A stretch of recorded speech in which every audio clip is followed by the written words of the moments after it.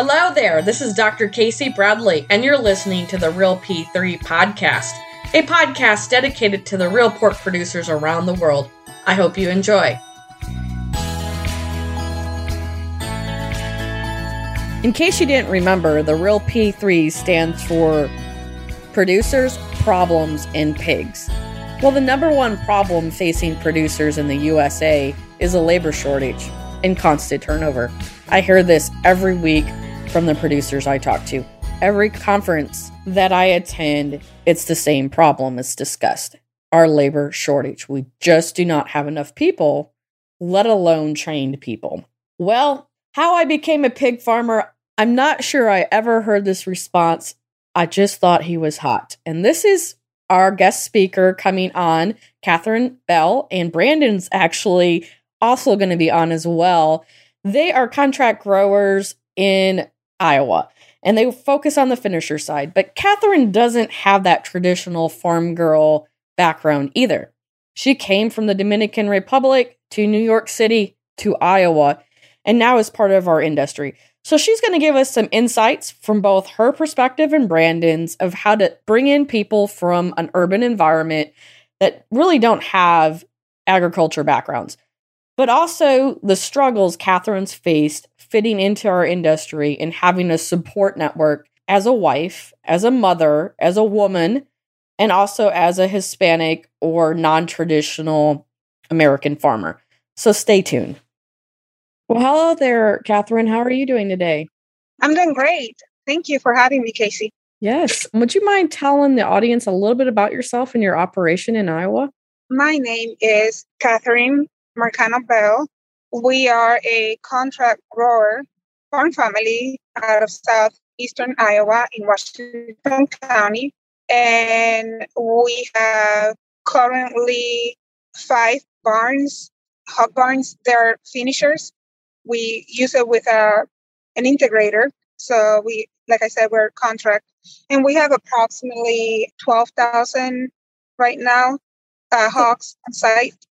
That's a lot of bacon. It's a lot of bacon. I tell my kids that we're raising bacon bits. I love it. Well, you have a unique story of coming into the swine industry. Could you kind of fill us in and what brought you into the swine industry? More like who brought me. Yes. So I was, I was attending college in Iowa, and I met my husband, and he ended up being a farmer. So my plans were to finish college, maybe get my master's here in Iowa and move out, go find myself and whatever. And then he proposed. So I couldn't say no. Was it love at first sight? With my husband? Yeah. I just thought he was hot. What about the pigs? He told me, but wouldn't you know, the same thing I thought. So what was it like, growing up in urban life and being transplanted in Iowa on a pig farm? What have you kind of learned or what have you struggled with from those two type of environments? Yes. So I'm originally from Dominican Republic, República Dominicana, and I was born and raised there for the most part, I would say. I came to the States when I was 11, so that would have been 96. Didn't stay here permanently until I was 13. At 18, I decided that I want to go away and find myself. New York City, I should say, specific. Yes. I just decided to go to college, go somewhere far away where I can just be my own boss. And I ended up in Iowa. Well, that is awesome. And I bring that up because I think the success and the future of the swine industry will rely on us bringing people into our industry that do not have an agriculture background. And so I find your story very unique. Kind of explain some of your roles, I guess, on the farm. What's your day like being a contract grower for those that don't know that, on the finisher side of how that looks for you? Yeah. So we get pigs approximately when they are around 35, 40 pounds. And then we fatten them up, and we have morning chores. So my husband and I would try to divide chores, like you do this barn, I'll do the other one. Or if we have to do any treatment or any work, maintenance or whatever, we will work it together, that site. And so we spend a lot of time together, actually. So usually working or doing something. If it's not inside the barn, it is outside the barn. So we will usually take one side and I will take the other side if you're walking together, checking on pigs' well-being, making sure that feed lines are working properly, that everyone has water, that there's not something plugging or anything. So that's part of the things that we have to do in the morning. Also, checking just the general well-being. A lot can happen in a day with weather fluctuation. So you have to come in with just listen here. Everything is in the sound. You will get all the clues.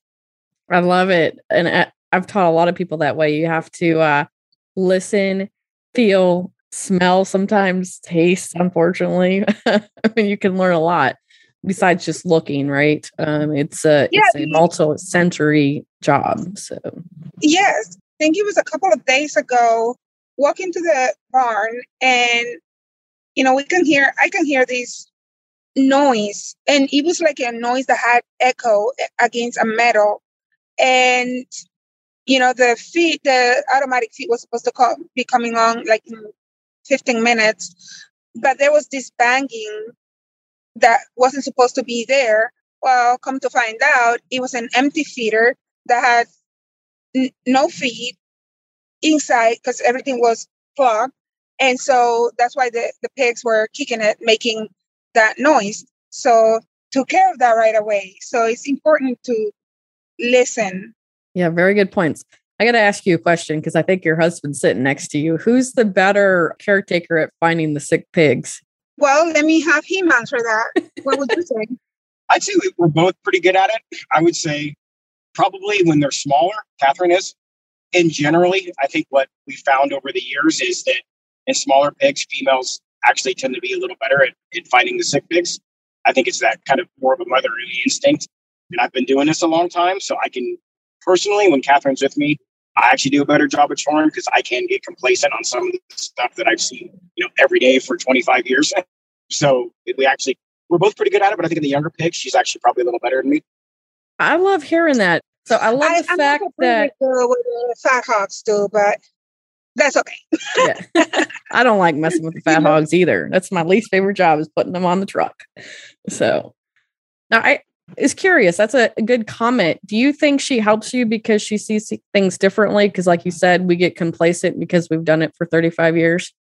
Yeah, I definitely think as far as when Catherine's with me, I do notice the small stuff better because when I started really working with her when she became full-time on the farm, we were getting ready to have right after we had our second baby. I trained her how I was trained, 20 years ago, especially the small details. The small details are what make a good turn, finding the sick pigs. And I think there's times I get in a hurry. I did it for 20 years. And so I think when she's with me, she still remembers some of those initial things, the small things that there are times I can get complacent with. So when she's with me, she almost kind of forces me to go back like how I was when I was first beginning and really focus on the small details. I tend to get obsessed on certain little details and things, and I just cannot let it go. So I'm annoyed that way. I just feel very natural around them. I've been exposed to pigs growing up and back in the Dominican Republic. In big cities also, sometimes you deal with other kind of pigs. So, but... Well, we can make that joke because my husband's a police officer and lots of people call him a pig on a regular basis. Well, let me clarify. Definitely not preparing to law enforcement. I mean, just... No, I know. I was just trying to make a joke. Yeah. So it's funny because that's what he expected probably and your family. But I have more questions about GMOs. Swear to God. That's what I wanted to know. Pigs didn't bother me. I walked into a barn and it was impressive, just impressive. The sheer number and the technology and how everything was. It was not the backyard pigs in the Dominican Republic. So, but it's funny because people come here to visit and come around the farm. And I mean, we have very good smell control, but it still bothers a lot of people. And I've seen some people throw up. Well, I can say I probably have thrown up in my career too, because somebody's forgotten a dead bucket that sat outside in the summer for a couple of weeks. But or yeah. So in the summer, you can smell what needs to be removed from a pen. Yeah. So I want to switch gears a little bit. In our initial conversation, you made a comment that you don't feel like you belong and you've had a hard time connecting in the industry. Kind of talk us through that and where that comes from. Well, I would say in general, there's a lot of groups and little groups and big groups. And I mean, other than social media, which is what I use to try and connect and learn and keep up to date, besides the radio, of course, but I haven't really gotten into any specific group or with any specific organizations. I've done continuing training and try to network with people, but at the end of the day, I'm not as involved with doing things in the industry as my husband is, and I think that it's just very easy to dismiss the wife or my role. So, it's okay. So you think it? I mean, it's not okay, but it's okay. Just learn to live with it. But other than that, no. I mean, I love going to conferences and learning and continue taking educations and just learning more about everything. So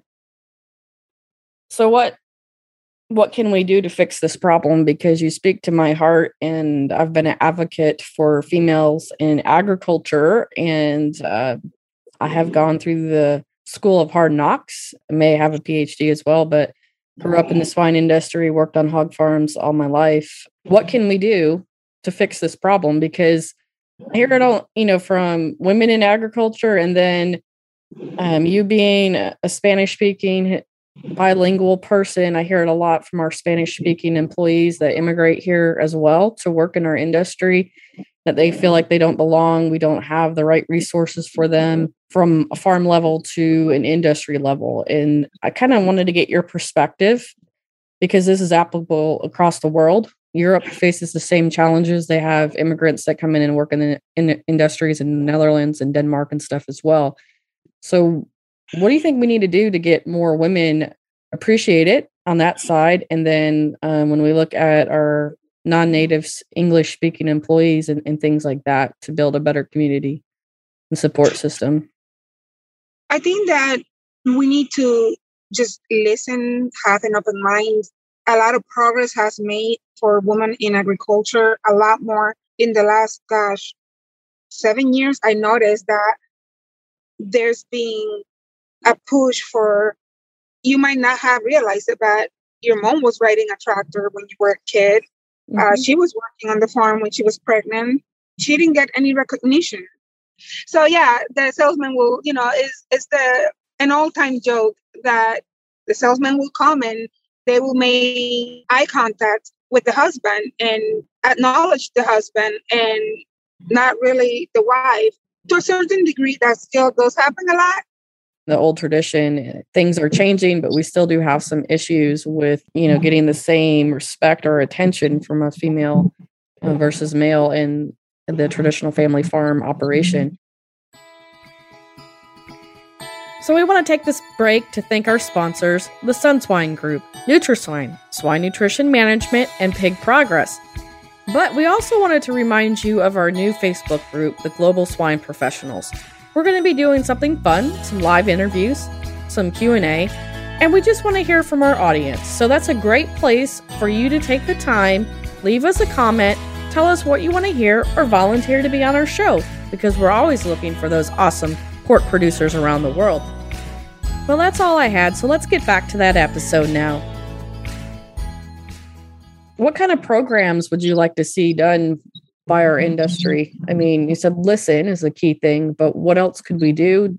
Do we need more networking events for women working in agriculture? I'll tell you what. So there's women in agriculture. There is females heading farms, being managers in farms, doing a lot of jobs from the packing line to the meat packing line to everything, to raising pigs.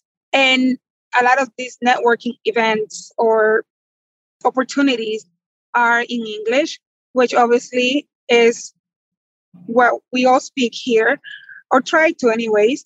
But you just don't see a lot of diversity, even though Hispanics and other ethnicities are probably the majority of the farm workers. I love it. And I would also add kind of something I've tried to change in my roles is that when we have networking events, it's usually golfing or shooting or fishing. And that's not something I enjoy. So I'm working on changing some of that. But so I mean, my handicap score sucks. But I mean, I have my own golf clubs. I'm like, well, you do better than me, Catherine. Unless it's putt-putt golf, I can't try. So don't even try. So, and fishing, I love fishing. So, I mean, not professionally, and we don't do it very often, but it's just stuff that it would be a great way to also connect with others, maybe, if given the opportunity. But see, what I'm seeing is that you have in the West Coast, California, there's organized groups for minorities, not just females, but ethnic minorities, farm workers. And, we don't have that in the Midwest where I am. Mm-hmm. We have a lot of labor provided by us, by minorities, ethnic minorities, but there's just not an organization, a group I can turn to connect. You always hear the stories from everybody else's perspective or ideal perspective, not really what's really going on within the community or labor issues or issues of access to resources. So are you willing to help me change that, Catherine? Will you help us lead the charge and fix that?